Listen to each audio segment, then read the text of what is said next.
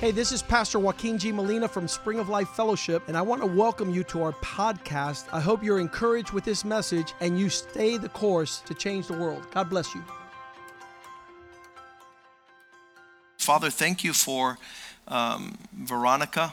Thank you for the example she has been, even during the tough times, to be a wife of a man who had issues and could not lead his family, could not be there spiritually for his children. We pray your peace upon that woman and upon her children, Lord. It's a terrible loss, the loss of a father.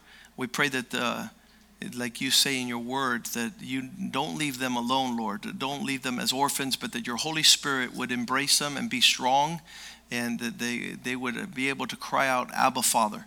That they would be part of a family, that they would see the embrace of spiritual dads and big brothers and siblings and moms here in the house of the Lord, that they not lack anything, oh God, that they would have the abundance of all things. We pray for the widow, Lord, that you give her peace in the time of this loss. We pray, Father God, for the family, that they would shine in the midst of darkness, that the people would wonder why they don't have despair, but that they have hope, that they have faith, and that they have love.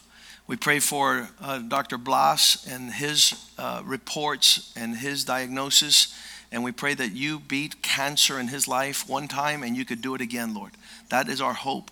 We know that you champion our illnesses, you champion our sentiments, you're championing the frailties of this body, of our soul, which is full of anguish at times and overbearing trials, and that you give your peace in this process, and that your name be glorified and magnified. Those who wait upon you shall not be put to shame. We pray that you would prosper us today in the house of God, that our mind would be set upon you, that our thoughts would be set upon you, that we would be seated in the heavenly places, watching your goodness in our lives, that you prosper us all the days of our life, that surely mercy and grace shall be abundant, O God, as we sit here in the house of God and we sit from a vantage point of victory, Lord. We sit from a vantage point of all things, Lord, under our feet, and that we are more than an overcomer in Christ Jesus. Prosper your word this morning. Allow it to be a blessing to our lives. Allow it to be a good seed planted in good hearts that would give forth good fruit, O God.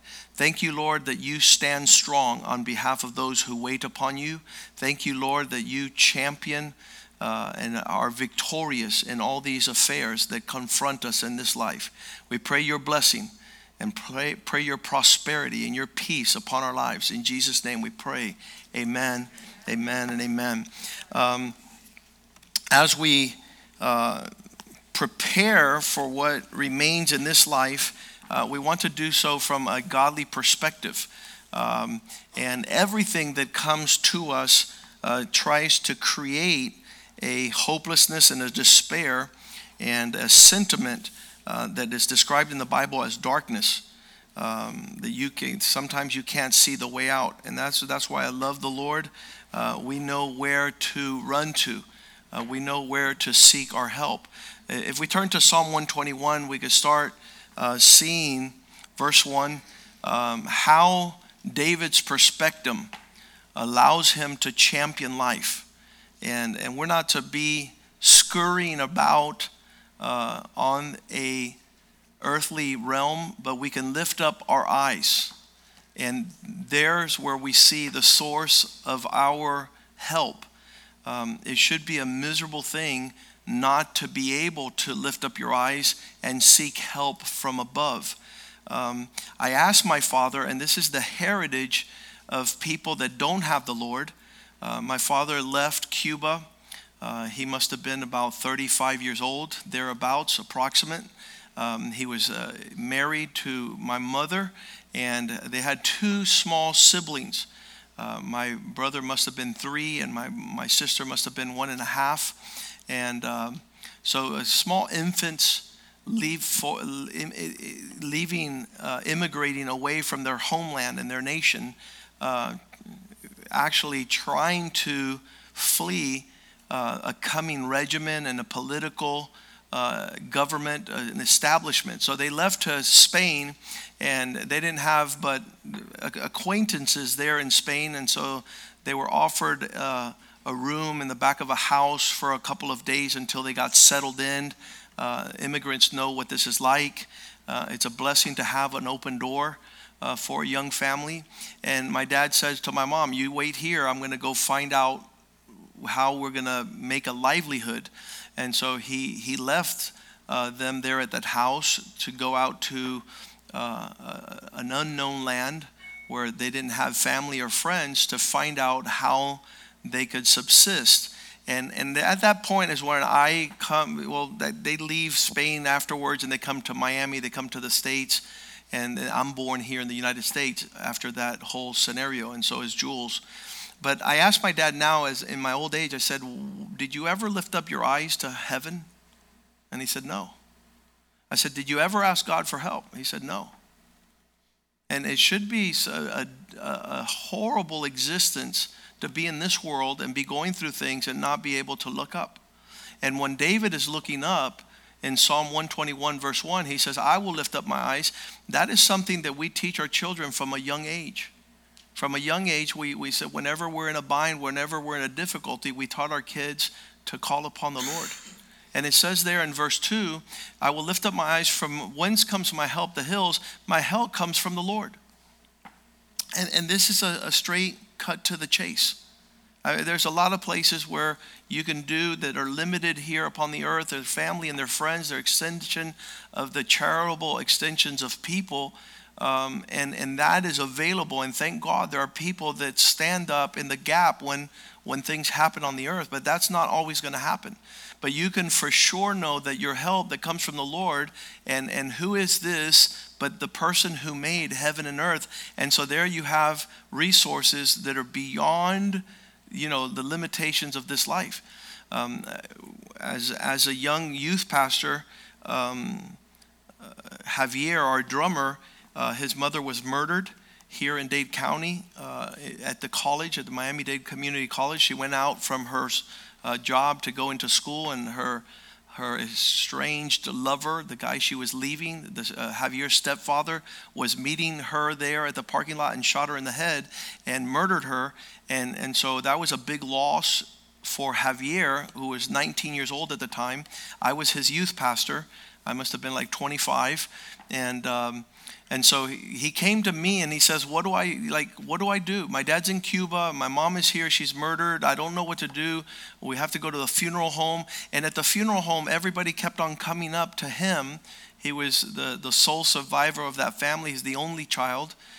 His mom is dead. His dad is in Cuba, separated, divorced. And he had no one. So he comes to the youth pastor. And the only thing I said is, listen, you need to run to the Lord. At 19, a young age for somebody to learn to do that. Noah, Sammy, and Amanda are young. They're going to have to know how to run to the Lord and how the Lord is sufficient. Why? He made heaven and earth. All the challenges of this life are seen at the moment of our loss, at the moment of our trial, insufficiency. When the answers upon the earth run out, we lift up our eyes to the heavens, and we have a helper. And then it says, verse 3, not only is he the one who brings help, who created all things, he's not going to allow our foot to slip. He's going to keep us from stumbling, because he does not slumber. He didn't fall asleep on the watch. He's not unacquainted with the affairs of our life. And for some of us, we don't know this. Our parents haven't sufficiently taught us this. Our surrounding relatives are lost in this tailspin of life. They walk in darkness. They're not pointing. They're not praying. They're not leading us in example. Verse 4, behold, he who keeps his people shall neither sleep nor slumber. He who keeps Israel. He who keeps those that wait upon the Lord. That's who Israel is. Verse 5, the Lord is your keeper. The Lord is your shade at your right hand. He's the lifter of our countenance, the Bible says. He's the one that settles all things. And so I've visited a couple funerals this year that I've had to conduct. Very young people. When one of the guys was 56 years old, I'm 52. I'll be 52 next week. And so you'll see that 56 is right around the corner. And so at those funerals, I said it's criminal not to have our children connected with the one who will be there. When your father and your mother leave, the Lord will take you up, and He will be granting you favor beyond what is even possible. I've seen orphans. I've seen highly prospered and blessed young people who parents are not doing what they should be doing and are left stranded. We see the mighty hand of God raise them up and give them an inheritance. And so that is our promise. So in this world, as I see, and my children are beginning to posture themselves, going from childhood to adulthood, the transitions are many. And as they see this world, if they were following the example of what the world has to offer, there's a great, great abundance of confusion and chaos. Many of the people end up at some rehab center trying to gather their thoughts and understand their purpose. They're involved in drug addiction. They're involved in all manner of craziness. But this is nothing new for the earth. I want to take you back to Genesis chapter 1, verse 1. It says, "In the beginning, God created the heavens and the earth." This is the beginning of all things. And we get lost in the shuffle. We get lost in the cares of this life that are great and many. But in the beginning, as God creates the heavens and the earth, verse 2 says, "And there was earth that became without form." The earth became without form and void. There's a great emptiness, and darkness covered the face of the deep. Deep darkness. This is the life of a lot of people. A lot of people's life mean nothing, stand for nothing, have nothing. There's no significance and substance. And this, I want to suggest, is not what God has for us. Everything that God has for us has form and has substance and has purpose and fruitfulness. And the Spirit of the Lord began to hover over this element, this existence. And I love verse 3 where the Bible says, "And God said, let there be light." So in the midst of darkness, there's a voice that speaks with respect to light, and there was light. God continued to speak in the following verses until all things in their place. And that was called paradise. All things prospered, all things in their place. When things are out of place, there's darkness, there's chaos, there's confusion. And so I remember clearly walking into Christianity in the midst of a 16-year-old. I was an adolescent. My parents' marriage was a wreck. It was shipwrecked. It was lost. It was confusing. There was a man that wanted out. Obviously, when a man wants out, it's the abandonment of a wife and children. The children have I had no schooling. I had dropped out from the age of 13 because of the problems at home, because of no God in our life. Things were very dark. I became very rebellious, very disobedient.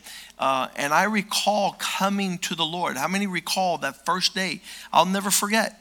It was the first step in the direction to light. And there was the first thing I ran into in that scenario was a drawing that was put out by Campus Crusade.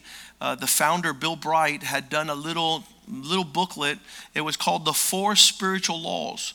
And we didn't have any laws. We broke all the laws, and the few laws that we knew we didn't want to follow. But here, I want to show you the one that shows, the first one I saw has an S on the seat to stand for the self. The self life is a life that you're directing the shots. If you guys could put that up on the screen there. There it is.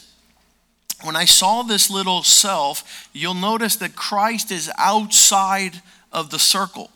Outside of the circle means he has no input, he has no influence. And who's sitting on the throne is self. And you're making decisions based on your deciding what priority. And this is a self-centered life. And it allowed me to see my life at the time, and the priorities were super twisted, super out of order. A self-centered life is a life full of darkness. We were talking about that last week when we talked about the world-changing pride of people sequestering and kidnapping their lives to enter into a life of personal pleasure and satisfaction. If you see your self-life, there's all manner of concerns that you have. I'll just allude to my children, Nicholas and Josh and Brandon right now. They're out of high school. They're in college, but they have, their family is pulling strong on them. How many know that Yvette and I raised them up so we could enjoy them, right? Not for them to take off and disappear. So they have a certain element of mom is on their tail 24/7, and they have to know how to take care of mom and honor dad. And so that's an aspect of their life. But they also have friends in their life that they have to, they're acquainted with. When they were taken off with us for these 5 days to Nicaragua, a huge absence is their friends. They want to be with their friends. And when they're in Miami, they make a significant amount of time, not only to be with their parents. We tend to go out maybe once a month to have dinner together at a restaurant. We try to get together every night and regroup and talk. So the family life is a structure, but their friends' life is a structure. Their careers, their schools. As they go into finals, they go into a cave, and they have to be there for hours on their own, championing their career, getting prepared with their homework, with their assignments, their teachers. And they talk to us about how overbearing this is with respect to these careers they've chosen, the practice of law. Right now, Brandon was taking the medical school entrance exam, which was huge. Things in his room as he was diagramming cells and all sorts of scientific scenarios that I have no idea. I was an AP student, most of my life, academic probation. You guys know what that means. You guys thought it was honors.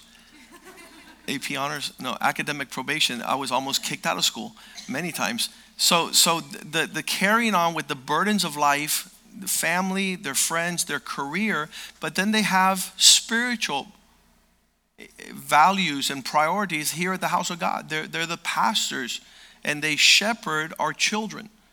And shepherding children is different than taking care of yourself. With taking care of yourself, you read your Bible, you pray, you fellowship. But taking time to carry on the burdens. Brandon has like 90 little kids in his youth group every Friday night. And he's in the middle of his finals exam. Last semester, Joshua said, "Dad, for 3 weeks, I'll be taking finals. I need somebody to help me." I said, "I'll help you." I was the first youth pastor, so and I took over some of the weekends. But you see that every aspect of life has a responsibility. And when I saw this, when you're selfish and you're sitting on the throne, all there is darkness and confusion.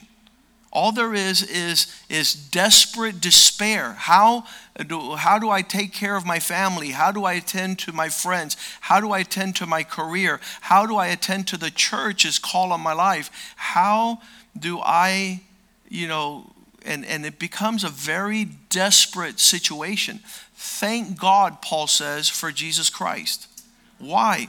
Because he offers. The next slide that I saw on this 4 spiritual laws is he offers to take a seat on the throne.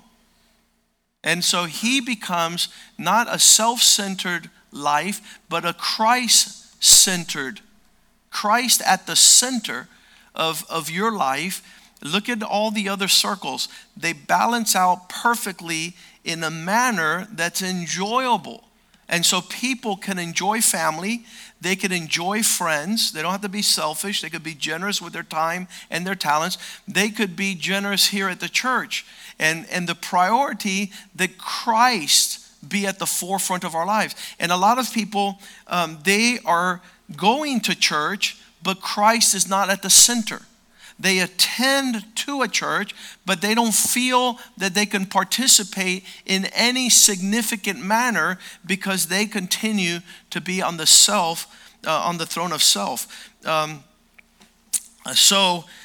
This desperate need to fulfill the call of all these incredible things in our lives. Romans 1:21, we read it last week. Even though people know God, they don't honor him by putting him first. They did not glorify him as God. There is no significance of Christ seated at the throne. So people will try and put Jesus at bay, but not on the throne, so then everything takes a tailspin and it becomes chaotic and confusing. Because although they knew God, they did not glorify him, nor were they thankful. They became futile in their thoughts. Futile was a momentary existence. When the Bible says to seek first the kingdom of God, that seems like it's not going to happen anytime soon. Why? Because my business is there, because my personal friends are there, because my family. A lot of people will never get to the purpose of God in their lives because their family weighs too strong, holding them kidnapped and sequestered. I want to suggest that makes for a self-driven life, of the competing interest. Joyce Myers would say something like, if we live a self-directed, self-motivated, self-centered life, always needing to get our own way, then we're going to be miserable. I think that's the secret behind the cross. Not my will, thine be done.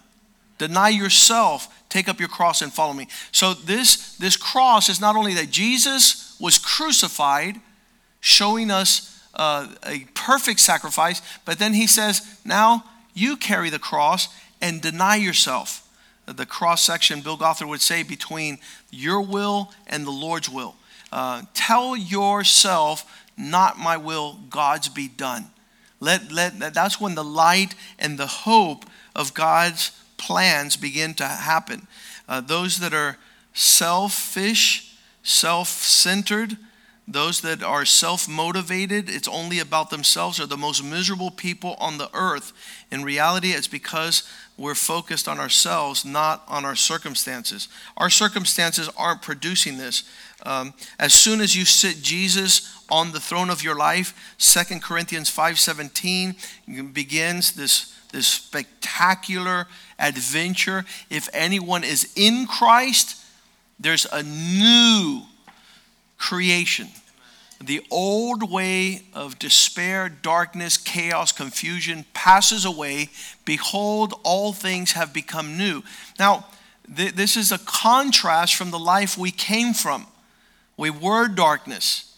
We were called out of darkness into his marvelous light. And so when you see the circle of Christ sitting on the throne and you see all the interests perfectly lined up in paradigms, you know that Christ is not going to allow any double thinking, double-mindedness, where you are given over to a priority.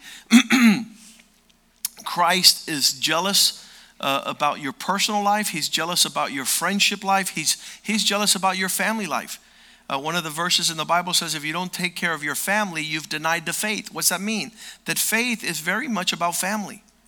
But out there in darkness, since the selfishness of family usurps entirely your priority, then you'd never come to church. And it says, why aren't you coming to church? Well, because I got to be with my family. Well, that means that Christ is not at the center. Because if Christ at the center, your family would be getting sufficient.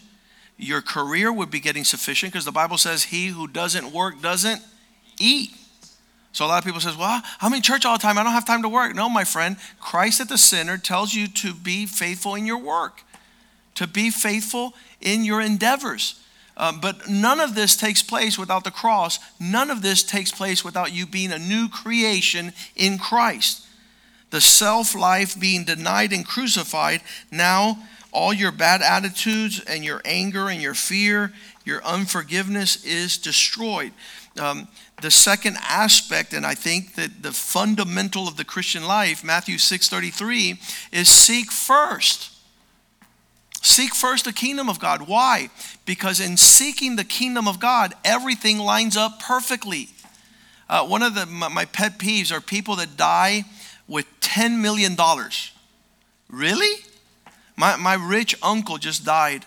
Those of you that know the whole story on how he asked me to go with him to Ocala for 3 trips, and I had 6 hours up and 6 hours down, and I was able to witness. He came to the Lord, he got water baptized, and then he passed away last month. But he died with tons of money, and it's all scattered all over the place, and he left none to his children, none to the church. He's a selfish entity. He barely got saved at the last days of his life. Within weeks of going to eternity is when he accepted the Lord. After he had lost his wife, he had like 5 wives after that. He had 6 children. All his children hate him, don't want to be with him. Selfish, $10 million. And nobody got anything. And not even did he have the luxury to line up his life in a format of peace and joy. He had no peace. He had no joy.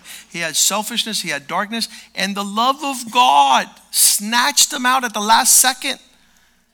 At the last second, those trips, I would go with Pastor Medieros. He would come with me, and we'd drive 6 hours up to Ocala, and I would put preachings and sermons. And when we were going through the turnpike, those of you that know, as you're pulling out of a plaza on the turnpike, there's a windshield wiper, and I would pull down his window, and I would go through there so he would get wet.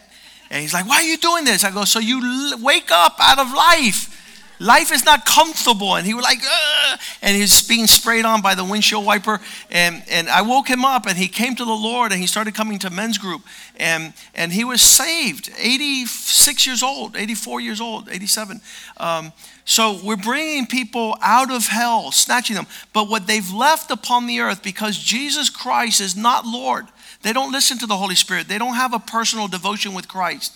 They don't know God. Their life is scatterbrained all over the place. They don't know how to be led.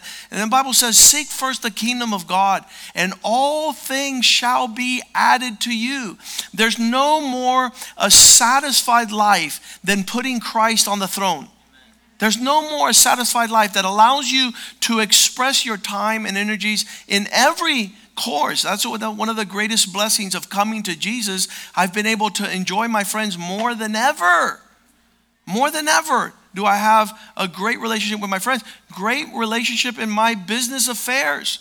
I was able to honor Jesus for the life of my law firm. To this day, my law practice has a semblance of glory and prosperity because of Jesus. Because Jesus was at the center, and he was the Lord of my life, not only on Sundays, but Monday through Friday at my law practice. And my clients would be introduced to that reality.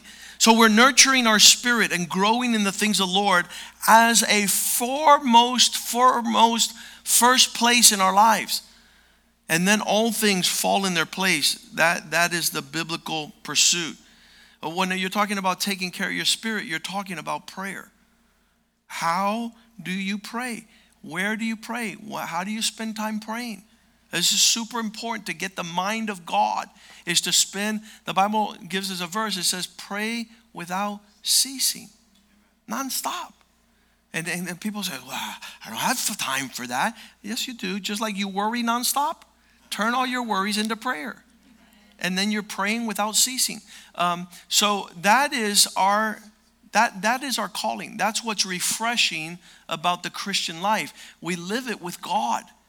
It's a Christ-centered life. He's at the forefront of everything we do. We pray, we read our Bibles, and we fellowship.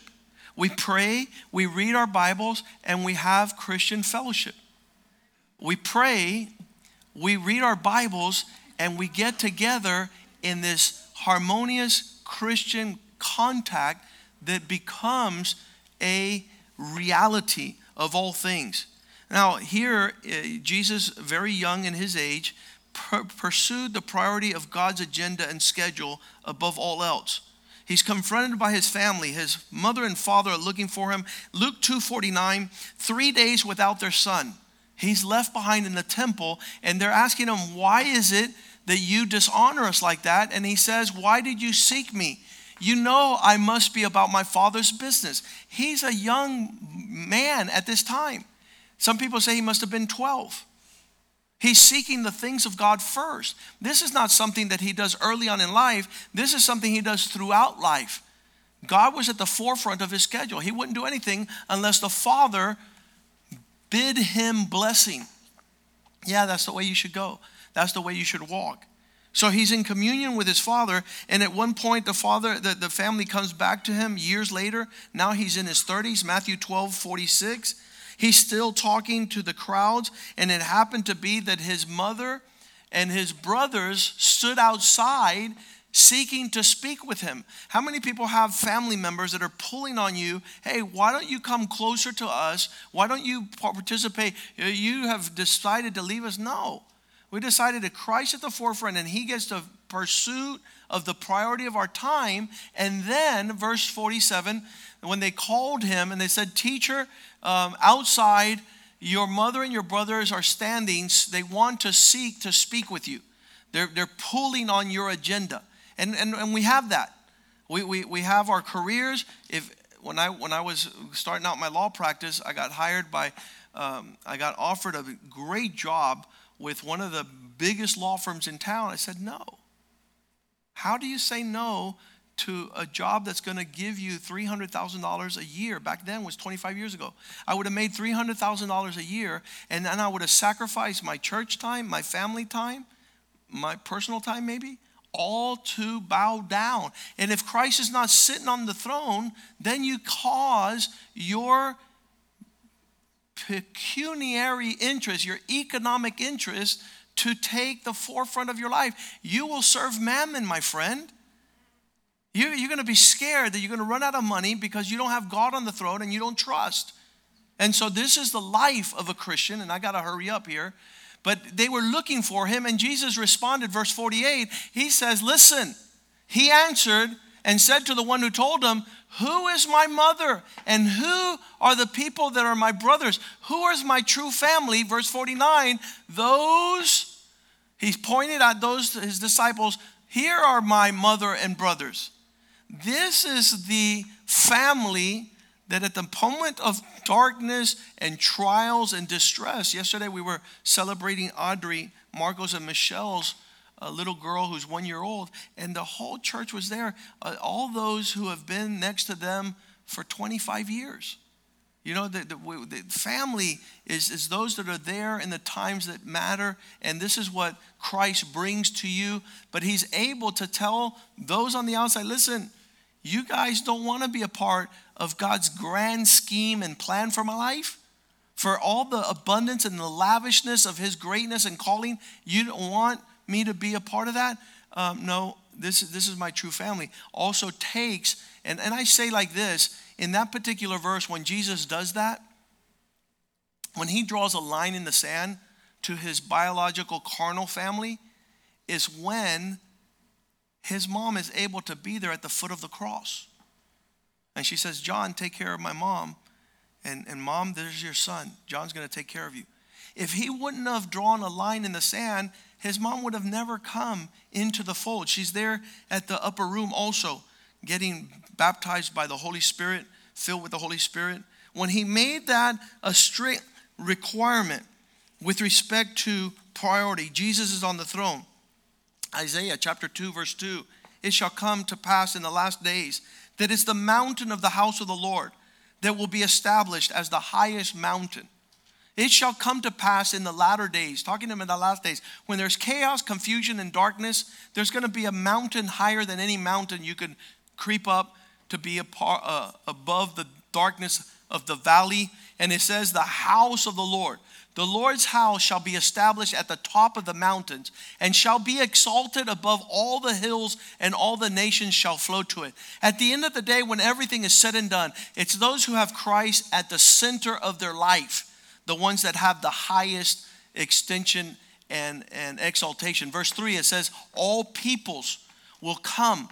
Many people shall come and say, come, let us go to the mountain of the Lord. What is the mountain of the Lord? The house of God. When you come to this place, and thank God for today that you came. I know it's July 4th weekend, but we got readjusted today because of God's word. We're going back to getting off the throne of self. Some of you have your wives there. She's running the roost. Take that, say, my honey, I love you. Get off the throne. Get off the throne. Let Jesus on the throne. Let everything have its order of peace. That's the only way to have peace and joy and prosperity. Be careful with witches. They want to take the throne. They start a queendom and not a kingdom. You don't want a queendom. You want a kingdom, the kingdom of our God. And so it requires Christ-centered living, not self-centered. Arise and see these nations come running to the house of the Lord. Why? Because he will teach us his ways. See, that's different. That's not mama's ways. That's Father's way, Father God. We shall walk in his path, for out of Zion shall go forth the law. I wish I could bring up my aunt. Lourdes, could you come here, please? Lourdes was having Jesus on the throne of her life. She was on fire. She's actually the person that brought us to the Lord. Let's give a hand to the Lord. And it's a good thing that you do that, but she needs to be taught this scenario because this is very important. She has a lesson. When she came to the Lord, she brought us to the Lord, and then a witch stood up in her life and took her out of the things of God. And you were kidnapped for how long with a spiritual woman? How long were you kidnapped, you and your family? About 10 years or something like that. 10 years. After coming to God and letting Jesus sit on the throne, inside the church, some witch stood up on the throne of her life as a spiritual mother and took her out of the house of God, took her, sequestered you and your 2 daughters. Yeah, she was the person that brought me to the Lord. She brought you to, she didn't know any Bible, did she? Well, she memorized the Bible. She used the whole Bible to kidnap this woman for 10 years, her 2 daughters, and took her away from the house of God, away from her family of faith, and destroyed her 2 daughters' lives, her life. And how long have you been at Spring of Life? Since 2015. 15 years, right? Because you started over there. 2003. Yeah. Absolutely. So the scenario is she's back on track. She was able to put this woman out of her life because the woman had taken Christ's throne. Julieta asked me to come because it was a celebration. And we all went, all my family, my daughters and my husband and myself. And when I got there, he was my baby. I'm like her nephew. So she saw me grow up. I didn't saw me born. Yeah. Changed my diapers. Yeah. Yeah. So she was part of my whole childhood. Yeah. So he was preaching, and the Lord told me, he is my son. To him follow. And fell down out, she fainted right there, and I cried, and I never moved from that day on. Amen. I'm here. Amen. Forever. It was a huge blessing. But why do I bring it up here? Because you could be in Christ and get kidnapped spiritually and taken out and destroyed. The fruit of her coming back and being in Christ and in fellowship is that her husband came to the Lord, my uncle. Amen. Thank you very much. So I say this to really put at the forefront that Isaiah 60 verse 2 says, deep darkness will cover the earth. There's no doubt. There's chaos, there's confusion, there's a lot of things upside down. Only Christ. It says, deep darkness and the peoples, but the Lord will arise over you and the glory will be seen upon you. You will tell that you can tell when somebody has Jesus Christ sitting at the throne. Why? His finances are in order. There's peace. His career is in order. There's prosperity. There's blessing. His personal life with family, there's blessing. There's respect. There's honor. His self-life, which is, you're responsible for your emotions. These men that run after other skirts and other women and stuff like that, they have no governing of their spirit.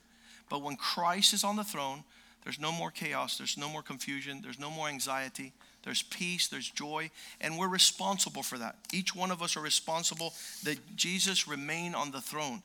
Deep darkness covers the earth, deep darkness the people, but the Lord wants to rise up over you, and his glory will be seen upon you. Verse 3, the nations will come to your light, and the kingdoms to the brightness of your shining. Let's stand up this morning and thank God for his word. And thank God for his peace. Thank God for Bill Bright and Campus Crusade and that little drawing that put a lot of things in perspective to our life. That we're not to be on the throne of self. We're to sit Christ at the center of it all. Even in the Lord or going to church, we can replace that throne with people, with spiritual leaders, with things that are not God. And you're going to have a lot of confusion. You're going to have a lot of chaos. You're going to have a lot of darkness unless you allow Christ's light to shine. Father, thank you that you've given us a balance in life. Christ at the center of all things is the balance of peace, joy, and prosperity. Bless your people, Lord. Allow Christ to sit on that throne. Allow the peoples to bless your name and to remove themselves from a selfish existence, oh God, where self demands the destruction of all things. But you said that you have brought us to, you bring us life and life in abundance. We're able to enjoy every specter and aspect of life when Christ is at the center of it all. Allow us to pray more, to read our Bibles more, and to fellowship more. In Jesus' name we pray, and all the people said, amen, amen, and amen. God bless you. Greet one another in the love of the Lord.